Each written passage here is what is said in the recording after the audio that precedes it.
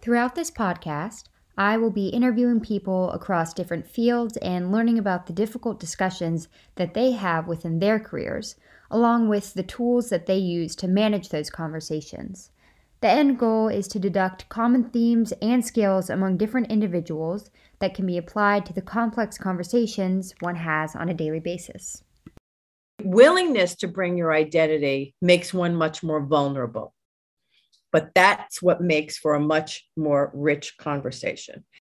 My name is Annabelle Walter, and this is Difficult Discussions, a podcast dedicated to finding a method to navigating difficult conversations. Hi, my full title is the Reverend Dr. Karen Rezach. I am the director of the Ethics Institute at Kent Place School, and I am the priest in charge and ordained minister, Reverend, at Grace Episcopal Church in Rutherford, New Jersey. Thank you. And this podcast is obviously about navigating difficult discussions. So I'm wondering how you would define a productive conversation. For me, a productive conversation is one where both parties, or all parties, because it doesn't necessarily have to be just between two people, are willing to listen attentively.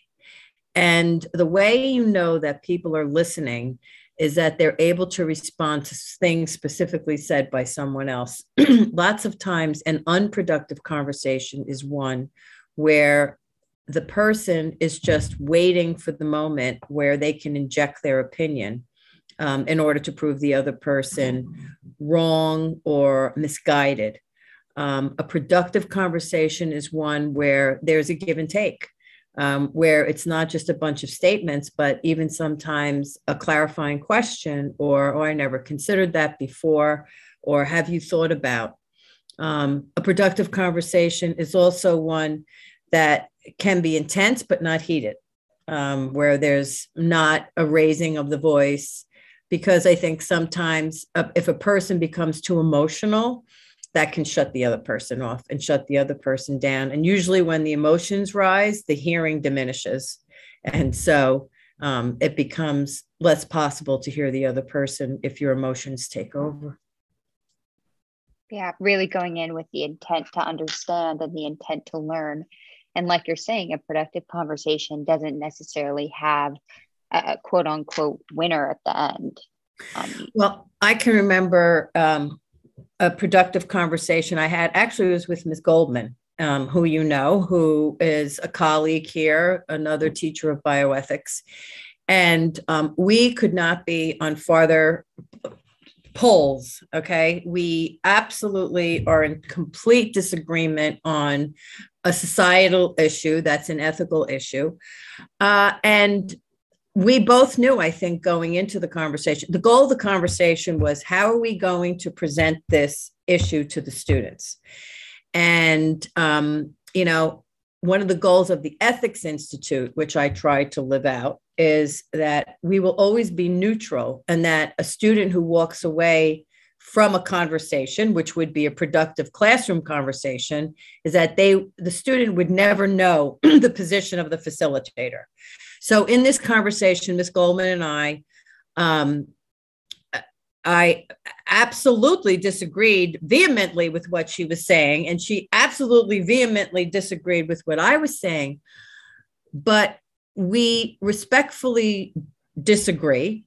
But I learned so much from her, and I think she learned so much from me. So I agree with you, Annabelle, that a productive conversation is one where you go in with a beginner's mind as opposed to an expert mind. A beginner's mind is one that's open to learning. An expert mind is one that's open to teaching and imparting knowledge, not gaining knowledge. Yeah. So that was an example of a very productive conversation, one that did not end in, it ended in compromise, but it didn't end in agreement. And that was perfectly okay. Mm-hmm. And you talk about never trying to make it a goal of yours to not show your own position and for the student to not know the position of the facilitator. And sort of on that note, how do you think your identity or the identity of others impacts how you approach a difficult conversation? Well, I think that the identity issue is probably the most critical issue in difficult conversations because people, I always say you need to bring your authentic self to the table. And, part of a productive conversation or a really good conversation is learning, listening, and understanding that each authentic person brings their own life experiences to the table. But now, being that authentic person, there are some experiences that perhaps are difficult, more difficult than others. For example, myself, I am biracial. I'm half Asian, half American. And today that is like absolutely, you wouldn't even blink, like, why even raising that, Dr. Rezach? But when I was growing up, that was so atypical. It was almost like illegal. I think there were laws prior to when I was born that prohibited people from different races from marrying each other. So there were lots of cultural norms around biracial marriages and certainly having biracial children. So when I was growing up, I had confronted a lot of, prejudice and mean statements and things like this. So for me personally, when I'm involved in a conversation where people may say things that are hurtful based on a person's identity, that can trigger an emotional response in me that I have to be aware of and not respond to. And so bringing willingness to bring your identity makes one much more vulnerable. But that's what makes for a much more rich conversation. So, for example, if I react because it was something that was triggering, or if anyone reacts because it's something that was triggering, that'll shut down a conversation. If you respond because it's something that's triggering and related to your identity, then again, somebody doesn't have to agree or disagree with you, but they can't disagree with your life's experiences. And we all have identities. We all have life's experiences. And that could either, again, how a person, so you always have to, I tell this to people all the time in workshops, you have to check yourself before you even try to facilitate a conversation. You have to be aware of your own sensitivities, your own identity, your own way of personally, navigating the world. And you have to check that and know that before you can even step into a difficult conversation. And again, not yet you leave it, but that you're aware of your challenge areas so that they don't become conversation killers, but conversation starters. So I'm hearing that it's sort of this balancing act between bringing your own emotions and your life experiences and empathy to a discussion while also making sure that you don't find yourself in a situation in which you are made uncomfortable in a conversation and your emotions get out of hand. And you're saying that in order to, prevent that situation and walk that line, it's important to know your own limits and own boundaries so that your conversation isn't unproductive. Exactly. And think about it. How often do we as people, as human beings, take the time to do that self-reflection, right? So we don't always take the time to do that self-reflection. No, we don't. No, and to really know ourselves. That's why people can't have, civil discourse today because, they find conversations that challenge their identity to be hostile. And they don't have to be hostile. But again, you have to do the work of self-reflection and knowing what's important to you and who you are and the good, the bad, and the ugly.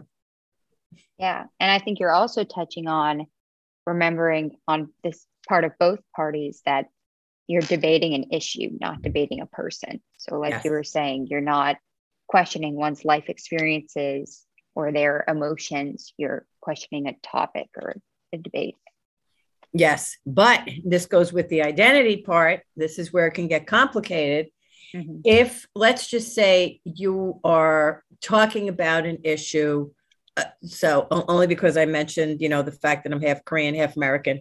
So, that you're talking about the issue of race, or you're talking about, I'll use an example of, the college admissions, right? So when we talk about college admissions in our ethics bowl conversations, and are there certain groups that have, caps as to, I think that there were a group of Asian students who sued Harvard University for discrimination.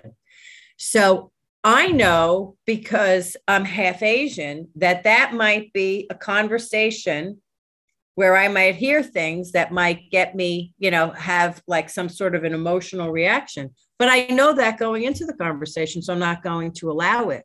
So the issue can become about identity.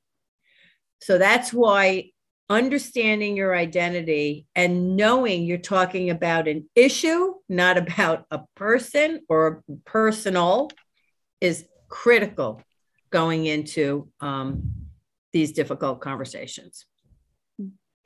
And sort of along those lines, what do you think the role of objectivity is within these difficult conversations that are had? I think the role of objectivity is an important one for the facilitator. I think that in being objective, if we're really going to have meaningful conversation, if someone's facilitating it, they need to be objective. But sometimes in sharing your opinion, it's hard to be objective, right? So if I'm facilitating a conversation between two people, or a whole class for that matter, I need to be, to me, objectivity is remaining neutral. But if I'm participating in the conversation, and if I'm one of the people that's bringing a perspective, I think remaining neutral in terms of what you want the outcome, remaining objective as to what you want the outcome to be, is one thing. But if you're bringing a perspective, sometimes you can't be objective, because it's a personal perspective. But always the facilitator must be objective, or else the conversation is dead. Because if the participants get any inkling that the facilitator is siding on one side or another, or has feelings about an issue that is not equal, it kills the whole conversation, because then the other person or the other side becomes almost null and void. Yeah. So on the side of the facilitator, you have to be almost an advocate for both, or an advocate for neither. And Correct. then for the participants, objectivity really means, of course, you're going to be sharing your perspective, but you have a willingness to learn, and you don't, immediately go in saying, you're right, I'm wrong, or exactly, I'm right, you're wrong. You don't go in saying, the goal of this conversation is to get you to, to agree with me, or to agree with my perspective on this. There you have to be totally objective, that the goal of the conversation is not to win over one side or the other. The goal of the conversation is not to legitimize one side over another. The goal of the conversation, that in that way, it's objective. But so that's what I mean, that you have to have an objective outcome, but that coming in with your own perspective, sometimes you're not, it's not neutral.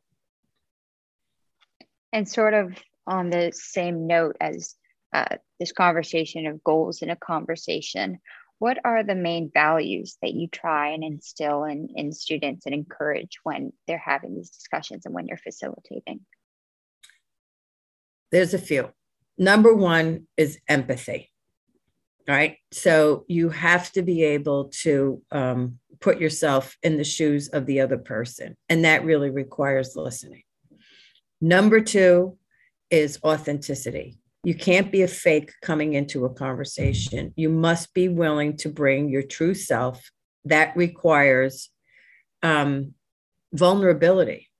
Nobody likes to be vulnerable.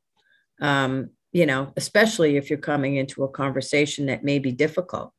But if you're going to be authentic, you have to be willing to be vulnerable. So it's almost like you have empathy for the other, and you hope the other has empathy for you. The other value that I think is really important is humility. You don't need to come into the conversation thinking you know everything. Again, what I've been saying, that, I know what's right and you are a fool if you don't agree with me, or I'm going to convince you of what a fool you are by not agreeing with me. Humility means, this is how I understand the situation right now, and I'd like to share that with you. And, listening again to the other side. So empathy, authenticity, and humility. And always, of course, now there are others, respect for the other person. And equally important also is integrity. You want to honor the integrity of the conversation while also being a person of integrity, and that's related to authenticity, being your authentic self. So I think that those are really the most important. Yeah. It's almost like honoring yourself and honoring the other person. Mm-hmm. So you talk about empathy, and I usually ask this question more to the medical field aspect of this, but I was just wondering, how can we balance empathy and trying to step into another individual's shoes while still prioritizing our own mental health and our own beliefs, especially in a just a normal conversation? How do you maintain that respect for the other individual? How do you try and see it from their lens while also ensuring that you feel comfortable in the conversation you're in?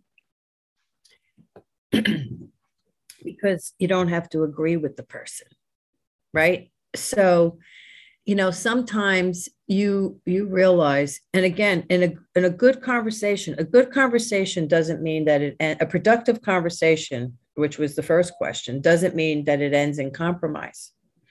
A productive conversation is one, again, where each person feels listened to, valued, and had the opportunity to express oneself.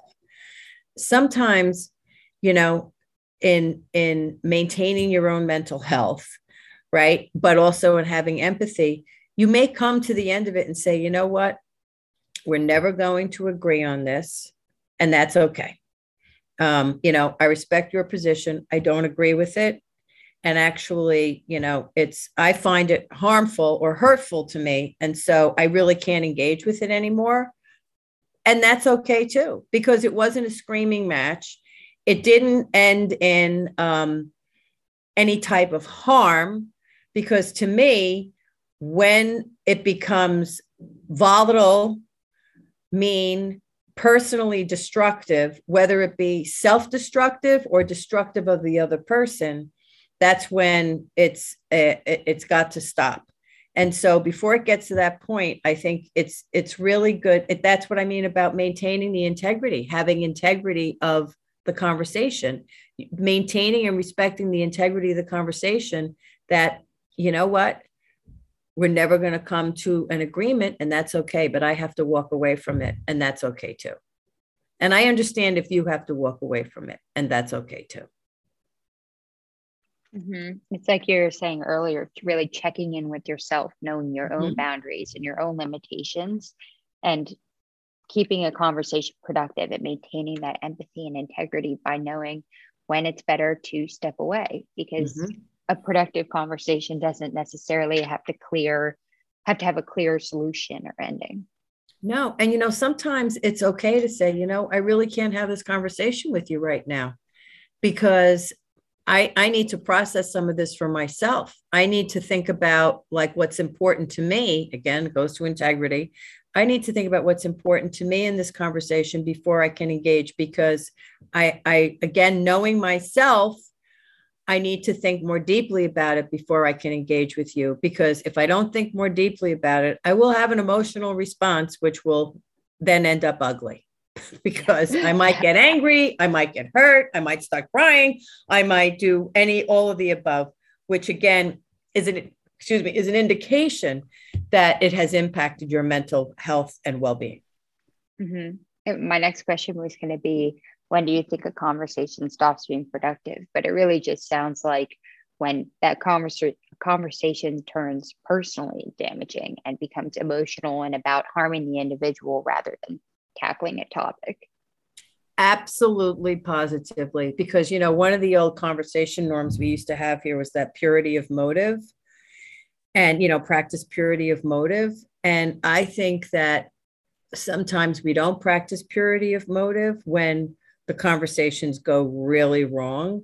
And then it becomes damaging or hurtful. And then things can be said that the motivation is clearly to be, you know, to hurt the other person or to poke holes in how the other person is or who the other person is. And that is never productive, never. And it's better to walk away. Hurtful, harmful, damaging, not good.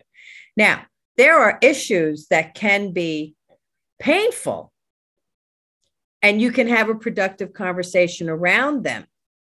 But to be hurtful to the other person or to yourself in having that conversation is a totally different level.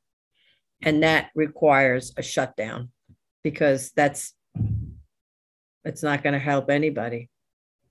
As a matter of fact, it will undoubtedly, you know, have lasting consequences, which are more harmful than beneficial. Yeah. And I think it's super important that you say, not only if the conversation is harmful to the other person, but harmful to yourself. Absolutely. I think that's a really important factor of this whole thing, knowing your own boundaries and that it's okay to step away. And that's a very healthy reaction to a conversation. How do you think your objectives shift between teaching people to have these ethical discussions in an academic setting like we do with Ethics Bowl versus actually having those conversations in real life like you experienced with Ms. Goldman, as you were saying? It's so much easier to facilitate the conversations with the class, with the class or with the team. I actually find that I find it challenging, and I find it fun, but fun is probably too, I don't know the right word, because the goal is, you know, to really get the students, the team, to think really broadly. And so it's almost like a challenge to me as a facilitator. If you say A, I will say Z. You know, if you say up, I'm going to say down. So I find that, you know, except when the case is like too much, like where I can't help but inject my personal opinion. And I think I've only done that maybe 3 times in all the years.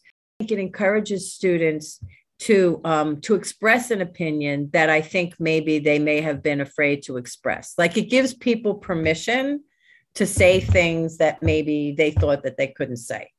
So that also, you know, facilitating a conversation like that helps to create a safe space for people, where you can really have really good and really deep conversations. I find that professionally challenging, but not personally challenging.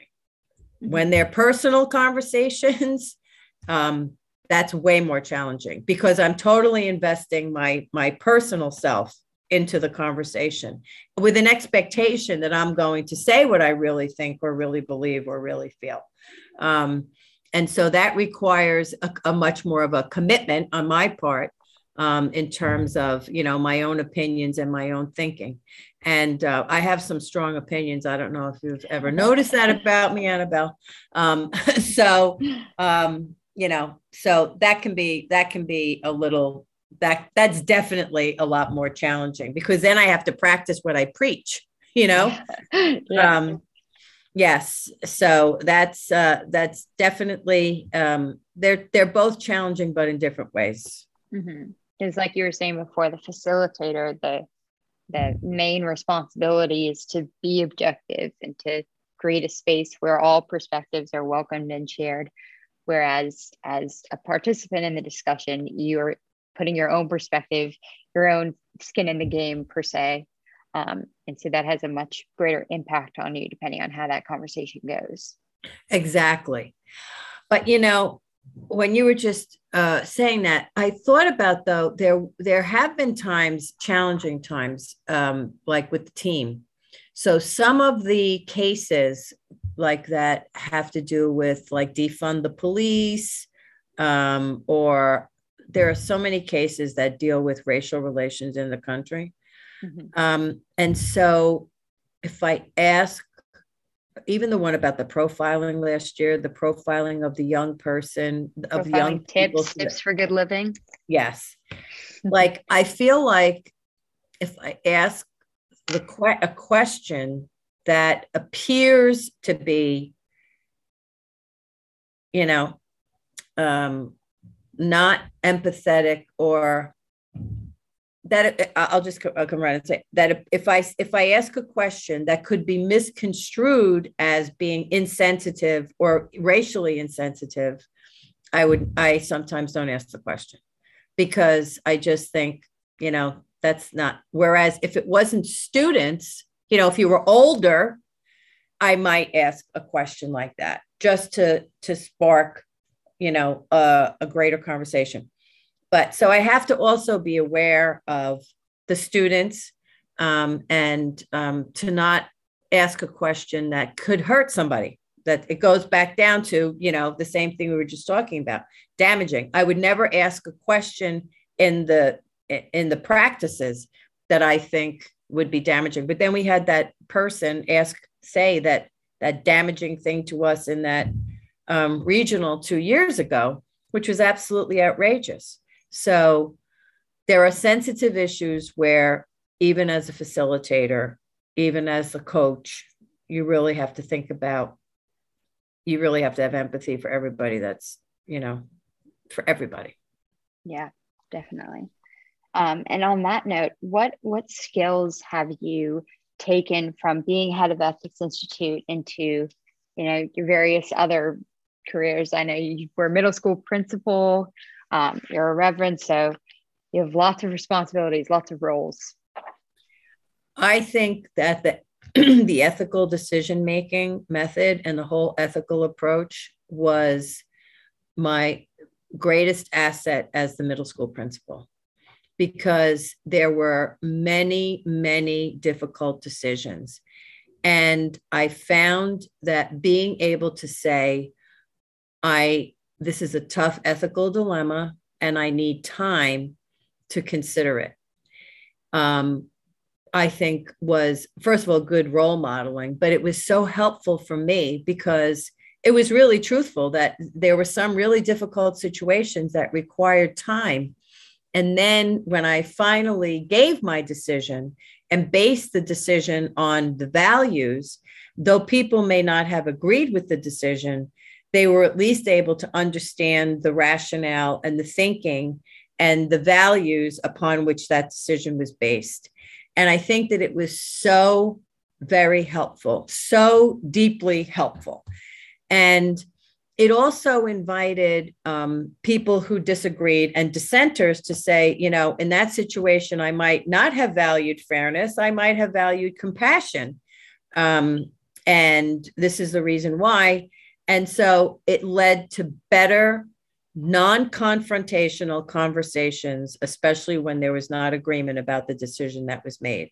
So I think that it was enormously helpful. And I also think that it helped to create an ethical climate with all the constituents in the school, because then people started utilizing the same method and methodology, which I think just creates for, a more healthy, safer environment for all the reasons that we've talked about. With my other job as a reverend, I find that the most challenging because, there's a redemptive quality to religion as opposed to an accountability quality or it's, and I cannot tell you, as last week I said, if this were school And if, if this were a situation where I was the principal, it'd have been resolved and this would have been over because this is what I would have done. But I can't do that in this situation because you have that whole forgiveness, redemption, all of that, and everybody gets, a second chance, a third chance, a fourth chance, a fifth chance, a sixth chance. I do use it all the time, though. For example, I said actually this past Sunday that, we had an incident where a parishioner went into the Montessori school that's attached to the church, and they're not allowed in there. So instead of my getting up there and saying, pontificating about how you're not allowed in there and no one goes, I instead said, because we have to ensure the safety of the children in the Montessori school, I am asking that no one goes into the Montessori school because that needs to be a safe and secure place for them. Now, didn't that sound much better? So if Yes. I didn't have the ethics and the method and the values, it would have become confrontational. But who can disagree with the safety of the children? So it really is very helpful. And I have utilized it. It's a part of my life, honestly, and it's now, it's really is how I think about decisions, and it's how I express my decision, always values-based. So it's been very helpful. But you can't apply 100% in a church. Yes. So you're about to walk into a room. Let's say it's our ethics bowl practice, and we have a particularly sensitive case, and it's going to be a very hard conversation. What do you tell yourself before you go into that room? That I am not going to react. I tell myself, no matter what is said, that I will maintain, I will not get emotional, that I will not react. I will respond, because there's a difference between responding and reacting. And I will make sure the most important thing is that every student in that room feels safe and feels heard and feels respected. And so maintaining that is the most important thing. And I might even start, the conversation by saying, this is a really tough issue that may be difficult for some of us. I think it's always important too to say, like, instead of saying for some of you, because that creates us and them, some of us, we're all in this together. And so I think that that's really important. I sometimes get nervous when, I worry about, oh my God, this conversation may be difficult. But I always think you're not going to react, you're going to respond, and you're going to make sure everyone feels safe and respected.